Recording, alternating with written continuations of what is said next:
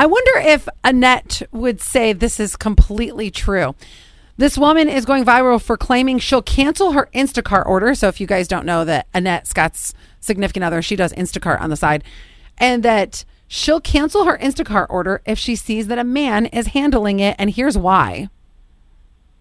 Instacart, if I see the shopper is a boy, I'm immediately canceling the order.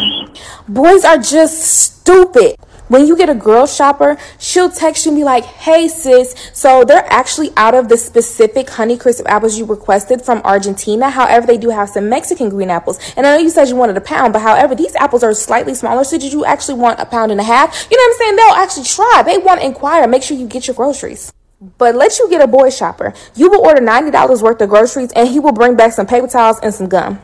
Don't ever reach out if they don't have the specific item you want. We'll bring you the most rotten, bruised, disgusting, filthy, landfill-looking fruits and vegetables. They take forever. They'll mix your bare fruit with raw chicken. It's like my little brother is shopping. You know what I'm saying? Just didn't even think. Oh my gosh, I love that because I don't think I could ever have anybody pick out any of my fruits and vegetables while I'm doing Instacart. But I can see what she's saying, where it's like, I don't know if who's more meticulous at the grocery store, Scott, you or is it Annette?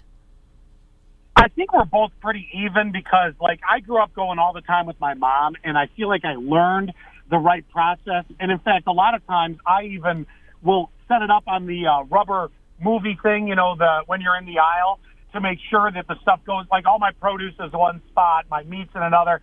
So I'm a little anal on that. More important for the Instacart drivers and the shoppers, they got to make an update to the app on making sure you know how much of a tip you're going to get right away, like at least a base minimum, because I'm telling you right now, that's the worst part. You get a big order, and next thing you know, you're getting no tip. You're like, what? So what you're saying is you'll be a better shopper if you're getting a better tip. Gotcha.